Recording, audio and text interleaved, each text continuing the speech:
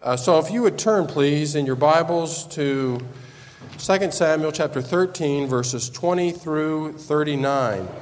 In our continuing study of the Old Testament, we have progressed from Genesis through Exodus, Leviticus, Numbers, Deuteronomy, Joshua, Judges, Ruth, 1 Samuel, 2 Samuel, 13th chapter, which will hopefully conclude this evening. And we have gone consecutively, chapter by chapter, through the Bible over the course of nearly 4 years. And we have been seeing that David is about to reap even further, having already begun to reap what he has sown. A child is dead. A daughter has been raped. Is that the end of what David is going to reap, or is it only the beginning? And the answer to that question depends upon David's response to the judgments that have already been visited upon him. If he'll sow righteousness in response to God's judgments, he will reap life. But if he sows sin further, he will continue to reap destruction. And sadly for David, he fails, both as a father and as a king. And he compounds the problem through the indulgence of his children. He will reap destruction. Though I think that we should say in a careful sort of way that the things that will continue to happen are not inevitable. We're not fatalists. We take God's warning seriously. But if we repent and turn, and if we correctly apply His word and seek justice and righteousness, then we can turn back His judgments. But because He doesn't do that, there will follow then a string of sins that further compound the situation. One son will murder another son. Civil war will break out in the kingdom. Absalom then will be killed. There will be a second civil war in his kingdom. All of this, which I believe he could have averted if he had been swift in carrying out justice.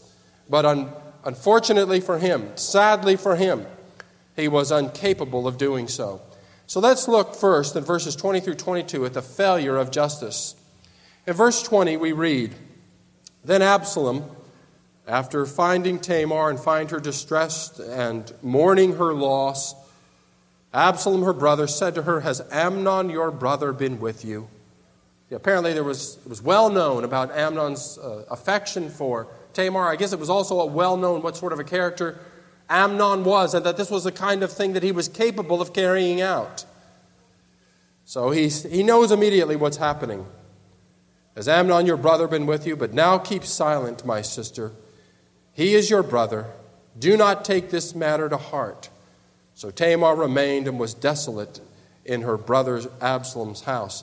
What he does is very, very human. He comforts his sister. He takes her under his care. Verse 22, however, Absalom did not speak to Amnon either good or bad, for Absalom hated Amnon because he had violated his sister Tamar. He comforts his sister, and at the same time, he quietly conceives vengeance. He nurses his anger. He nurses his hatred. And what Absalom is doing, and we'll just touch on it at this point, is he is taking matters into his own hands. What he ought to do is he ought to go to his father and demand justice. He ought to confront his father with the situation. He ought to lay it before his father as before a judge and demand that justice be carried out. Demand that the violation of his sister be avenged. Demand that this be recognized as a capital offense and that Amnon pay for the crime with his life as Scripture requires. There are official channels through which justice is administered. We ought to exhaust those alternatives, those channels at every opportunity that we have, depending upon the right court of jurisdiction given a given case or a given situation. Within the family, it's taken to parents. You don't take vengeance into your own hands against brothers and sisters. You take it to parents. In the church, you take it to the church court. For the church court, that is the session of the church to resolve disputes and conflicts and that sort of thing, for a judicial decision to be made by the church as is appropriate in ecclesiastical courts when it's an ecclesiastical matter, civil courts when it's a civil matter. You take it through the appropriate authorities. You don't take vengeance into your own hands. God has given the sword to the state. It is His agent of vengeance.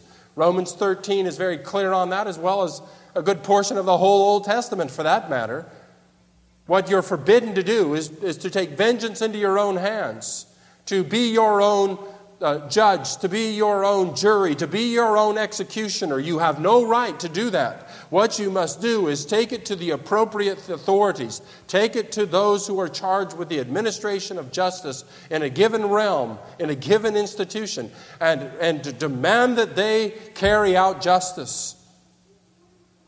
And that's what Absalom needs to do at this point. That's not what he does. His sister ends up under his care. He ought to be providing that care, but doing so through the God-appointed channels through which justice is to be administered. It is always wrong when we take it into our own hands. So there's an error, a very serious and a grievous error being made on the part of Absalom at this point. But the greater error is in verse 21. When King David heard of all these matters, he was very angry. And the problem is, that's where it stops with David. He's furious. He is angry. He's angry about the ruin of his daughter. He's angry about what probably marks the destruction of the soul of his son Amnon.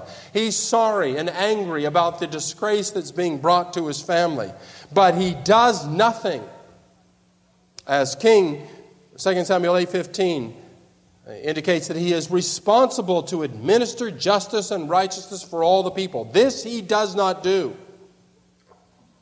And so let's look at this failure on David's part from two angles, and then we'll look at the consequences of the failure. First of all, it's a failure as a father. Both the Septuagint and the Dead Sea Scrolls add to verse 21 this phrase, he would not hurt Amnon because he was his eldest son and he loved him.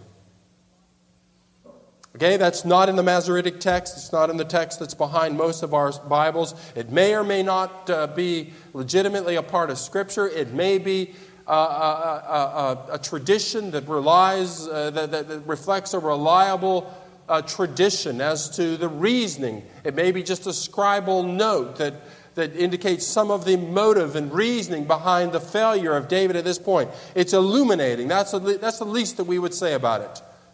It's illuminating. He would not hurt Amnon because he was his eldest son and he loved him. What this recalls is several other negligent fathers in the Old Testament. Eli, 2 Samuel 2 and 3, indulges the lusts of his sons. He does not take corrective action as they are abusing women, as it were, within the precincts of the temple. Bad enough anywhere else, worse yet, desecrating the temple. And God asks Eli in 2 Samuel 2:29, why do you honor them more than you honor me? Your failure to correct their conduct is a way of honoring them over me. Then he says again, chapter 3, verse 13, that though his sons had made themselves vile, he did not restrain them. That was the failure of Eli, the high priest. You remember who Samuel had served. He did not restrain his own children. Also Samuel, 1 Samuel 8, verses 1 through 5, he appointed his sons to be judges, his successors in some sense. We're told in verse 3 of 1 Samuel 8 that he took bribes and perverted justice. And then again in verse 5, he was warned, your sons do not walk in your ways. And Samuel, like Eli, that should have been 1 Samuel 2, not 2 Samuel, by the way. Samuel, like Eli, had a blind spot with respect to his own children. David is blind when it comes to Absalom. He's blind when it comes to Amnon. He will demonstrate that in both of their lives. And it's interesting that this is a failure that is fairly typical among the godly. And I would characterize it in this way. First of all, as tenderness gone awry. Tender-heartedness gone awry. David is too soft. And so is Eli, and so was Samuel. Too soft, too nice. Their child does something, their son, their daughter does something that is wrong. And corrective action is needed. And almost immediately, their sympathies move from anger against the child for the mishap, for the sin, for the wrongdoing on their part. It goes almost immediately from there to sympathy for the child. It moves from acknowledging that there's a need to correct the naughty child, as it were, the one who has sinned, the one who has done wrongly, and from that to the poor child, who then is seen as a martyr or a victim, whom others are picking on, as it were. And I think that this is a problem. It's something that you see in godly folks all the time. Because there is, amongst those who are the people of God, there is a tenderheartedness that often the Lord gives and nurtures and develops within a person. And that tenderheartedness is a necessary component of child rearing and of raising godly children and of offering correction within the context of tenderness. But it also has this tendency to go awry and to move too quickly from acknowledging the need of correction to sympathy for the child as a child who is suffering too much for what they have undergone because of their wrongdoing, and then follows the excuses. And so it's not really so-and-so's fault. They really didn't mean it. They really didn't intend it. They were under stress. They were tired. There are circumstances, mitigating circumstances that excuse the behavior, excuse the conduct. They shouldn't be treated so harshly. They really don't deserve to be treated in that way. And you see, the transition is made from acknowledging that correction needs to take place. There needs to be discipline. Justice needs to be administered. There's been wrongdoing. And the correction needs to be given. And it needs to be given swiftly. It needs to be given now. Justice requires it, demands it. But then this tenderness, you see, goes awry. And too quickly, the attitude shifts to the poor child. They suffered so much already. And really, this was out of character. This is really not the way they typically are. They were just too tired. They were just under stress. They just, and the excuses began to multiply in the follow. And then another transition is made. As the child goes from naughty child to child the martyr, then the next transition is that the messenger gets blamed. You see, now not only is the child a martyr, but the child is actually a victim, you see, a victim of other parents and of teachers and of scoutmasters and of coaches and others who are picking on the child. The child is an object of unfair treatment on the part of others, and actually siding with the child against other adults, remarkably.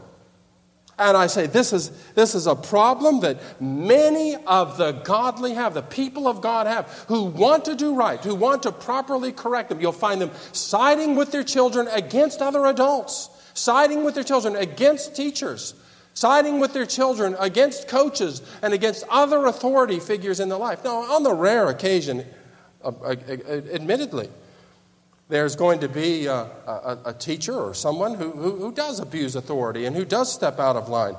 But I think we need to recognize the 99% over against the 1% where that might be the case. And the real problem here, and I think we need to recognize that it is a problem, is that we can be, when it comes to our own children, the most unobjective people in all of the world. Utterly incapable of hearing any criticism of them. Utterly incapable of offering any kind of serious correction of them because we are too tender-hearted. It's a nice problem to have. I admit it's better than the other problem of not having any tender-heartedness at all and being all severity and no tenderness. That's a much worse problem.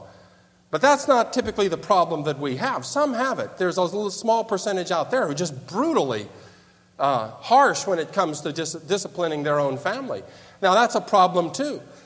But that's not David's problem. That's not Eli's problem. That's not Samuel's problem. That's not the typical problem that I see with people who take Christian discipleship seriously. The typical problem is too indulgent, too soft. David, remember, it said, he would not correct Amnon because he was his eldest son and he loved him. Jay Adams says that we really shouldn't be asking people why they do what they do. He offers this in the church, in the context of church discipline and child discipline as well. You don't need to know why. When you ask why, all you're doing is asking for a bunch of excuses. And they become very proficient at manufacturing excuses for behavior. What you really want to know is what. And if you did it, if you did the thing you were not to do, then why is almost irrelevant. It's not completely irrelevant. You want to know some motives, as what was behind it. But if you did it, you did it. Doesn't matter if you were tired. Doesn't matter if you were under stress. Doesn't matter if you had an unusual temptation. Doesn't matter if the teacher was mean. Doesn't matter if the coach didn't play you. If you said what you shouldn't have said, if you did what you shouldn't have did, you need to be corrected. And there shouldn't be any excuses that are allowed. The why question is virtually irrelevant. What did you do? And if you did it, you need to be corrected. And I would urge parents in that respect, do not side with your children against other adults. In the old communities in America of just several decades ago, our older members can tell you about every adult in their whole community offering correction. Any kid got out of line, any kid throwing rocks at windows, any adult offered correction. Took the kid by the collar, yanked him home, or even paddled him on the way. Now, maybe we don't need to go back to that. We never will go back to that. But I just offer that as a picture of a different mentality. And surely Hillary's gotten out of court when she talks about it takes a village, but there is a point of truth in all of that. And that is, it takes a community. We need to be looking out for one another's kids. And if I see your kid doing something wrong, I don't need an angry mother hen coming at me telling me that I shouldn't have offered the correction. And neither do you. And we need to be looking out for one another's kids in that respect and offering correction and making correction. And other adults need to receive that. And not be making excuses and not be turning it against the adult that's doing that. We've had Sunday school teachers at times chewed out because they corrected somebody's child. That's ridiculous. That shows a tendency or an inability to be objective about your own children. Sunday school teachers are not going to make up violations from your children. They're not going to do that. If that's the way that I'm viewing reality, if I'm saying my Johnny would never do thus and so, I've got a problem. For one thing, I wonder about your theology. I mean, how is it that we can be good Calvinists and not think our children do things wrong?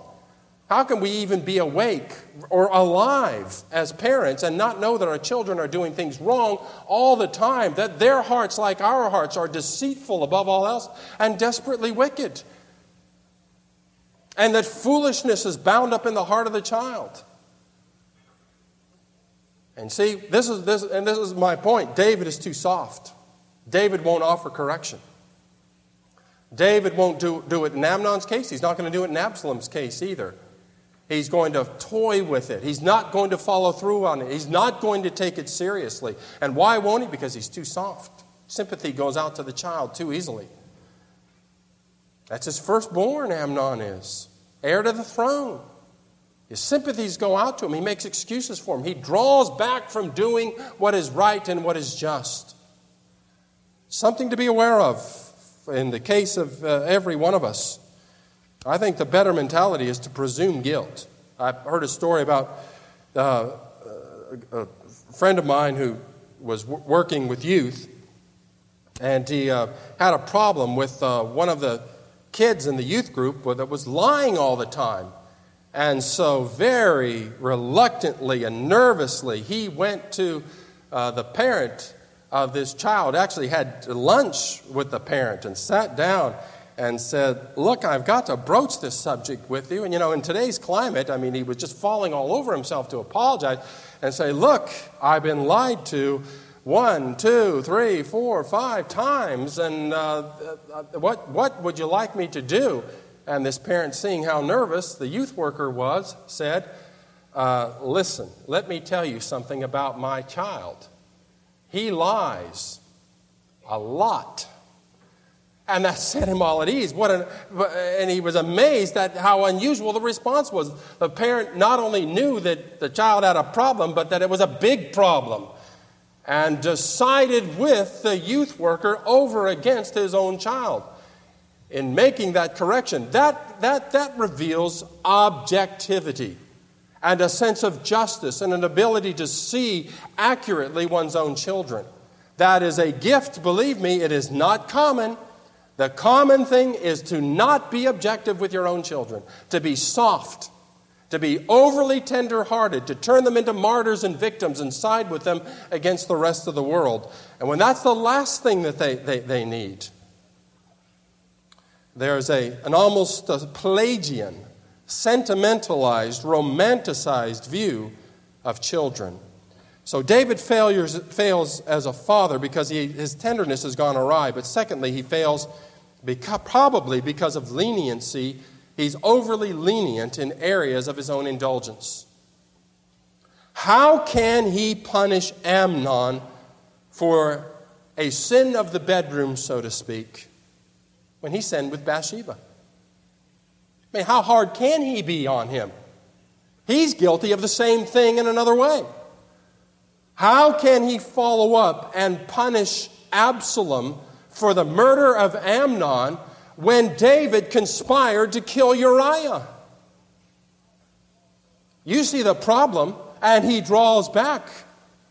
Probably, in some degree, because he's having to offer correction in an area of his own failure.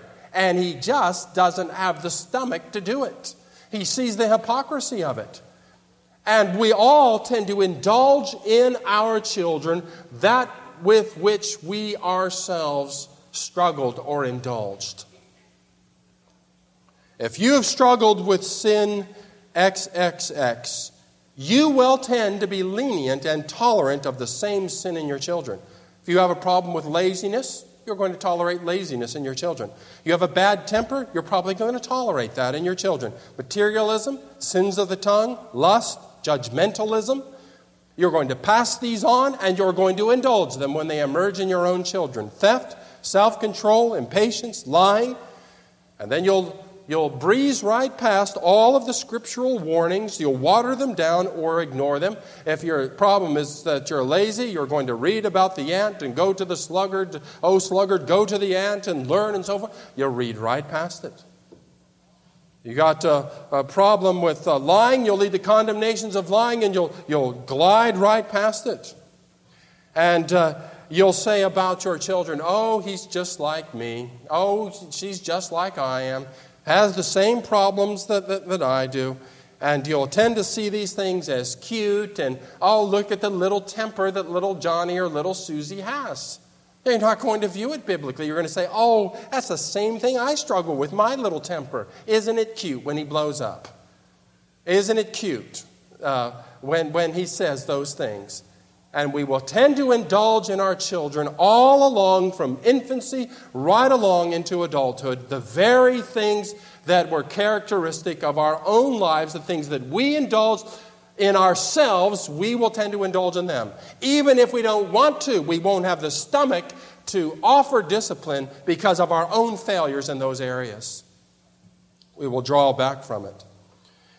So, number one, it's a failure as a father. A failure as a father in that his tenderness has gone awry and he's lenient in the areas of his own indulgence. Secondly, it's failure as a king. Again, 2 Samuel 8:15 requires that he administer justice and righteousness for all people. Rape is a capital offense. Deuteronomy 22, verses 23 through 27. There ought to be a trial and there ought to be an execution. You say, well, this is his own son. How could he do that? Well, if he can't do it, then he ought to step down. Or he ought to turn justice over to somebody who's capable of carrying it out. He ought to withdraw himself from the case and put someone else on it, some other judge in charge of administering it, some lesser official who will have the nerve to follow through and make sure that justice is done. Now, because he fails as a father and because he fails as a king, the result is going to be the disaster of verses 23 through 39. He will not carry out justice. And so Absalom takes personal vengeance into his own hands. He encourages, the failure of justice encourages vigilantism, as is always the case. And you're going to see that in this country. The more people fail, or rather the more that the courts fail to administer justice, the more people sense that justice is not being done, that criminals are getting away with it, that murderers and violent offenders are out on the streets, that they get slapped on the wrist, and then they're out and they're back and they're doing the same things again. The more you see that, the more vigilantism you're going to see in this country. People will say, I don't trust the courts.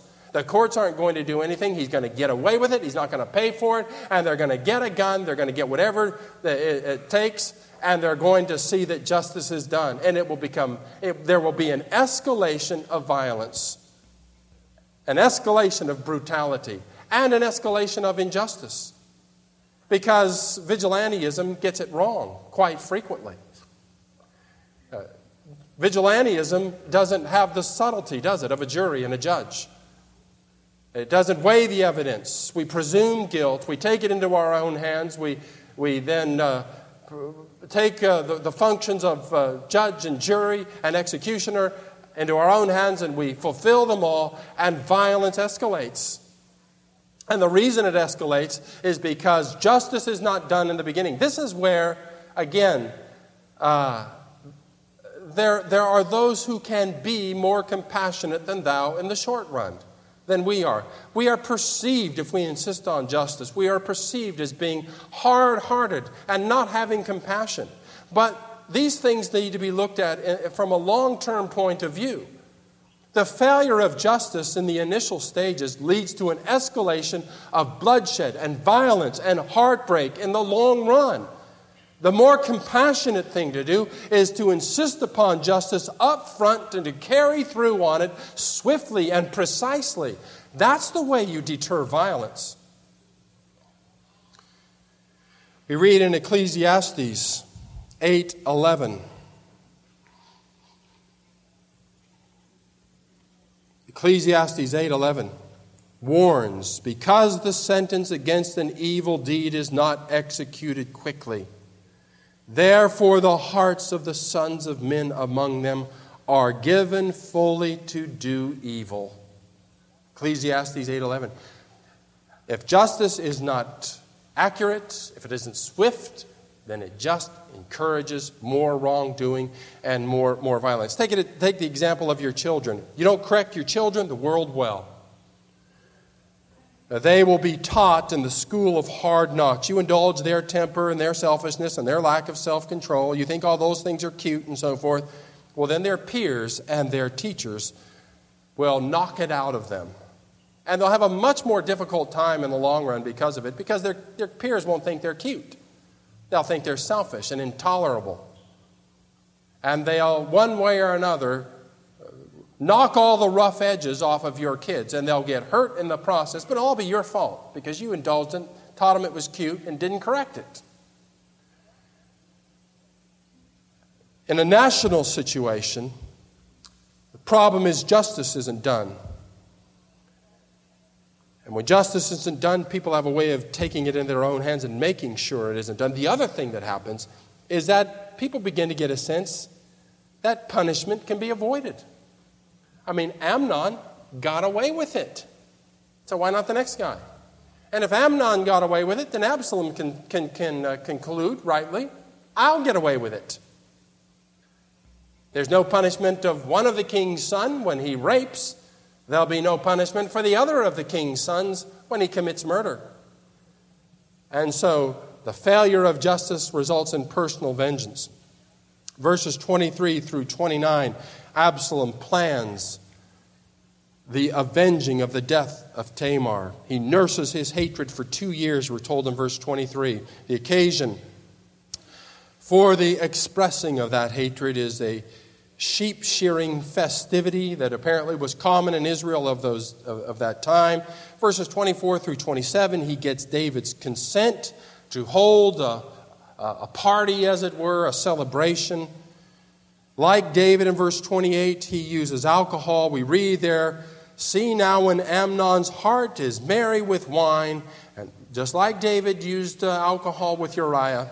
And when I say to you, strike Amnon, then put him to death, do not fear. Have not I myself commanded you, be courageous and be valiant? And the servants of Absalom did to Amnon just as Absalom had commanded. Then all the king's sons arose, and each mounted his mule and fled. And now it was while they were on the way, the report came to David saying, Absalom has struck down all the king's sons, and not one of them is left. And of course, that report was inaccurate. Then the king arose, tore his clothes, lay on the ground, and all his servants were standing by with clothes torn.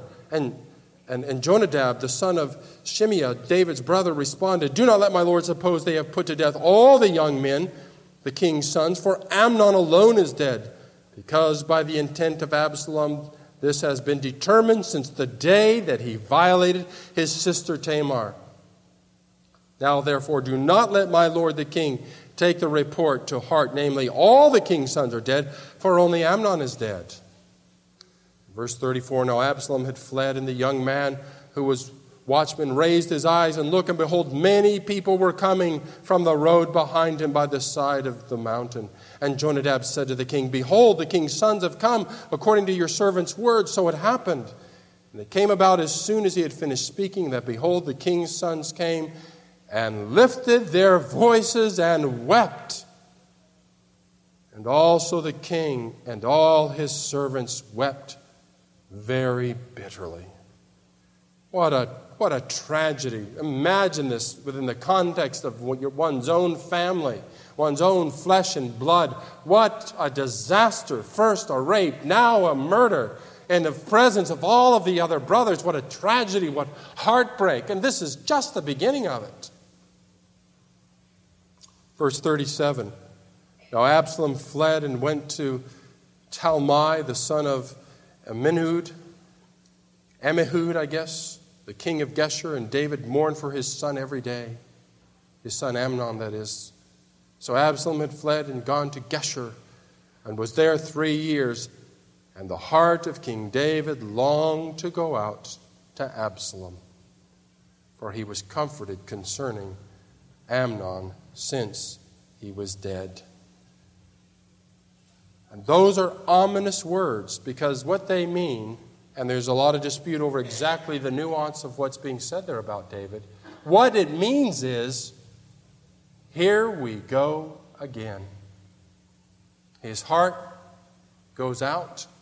I'll tell you what ought to go out. The armies of Israel ought to go out and grab him and seize him and conduct a trial and put him to death. He murdered. But that's not what's going to happen.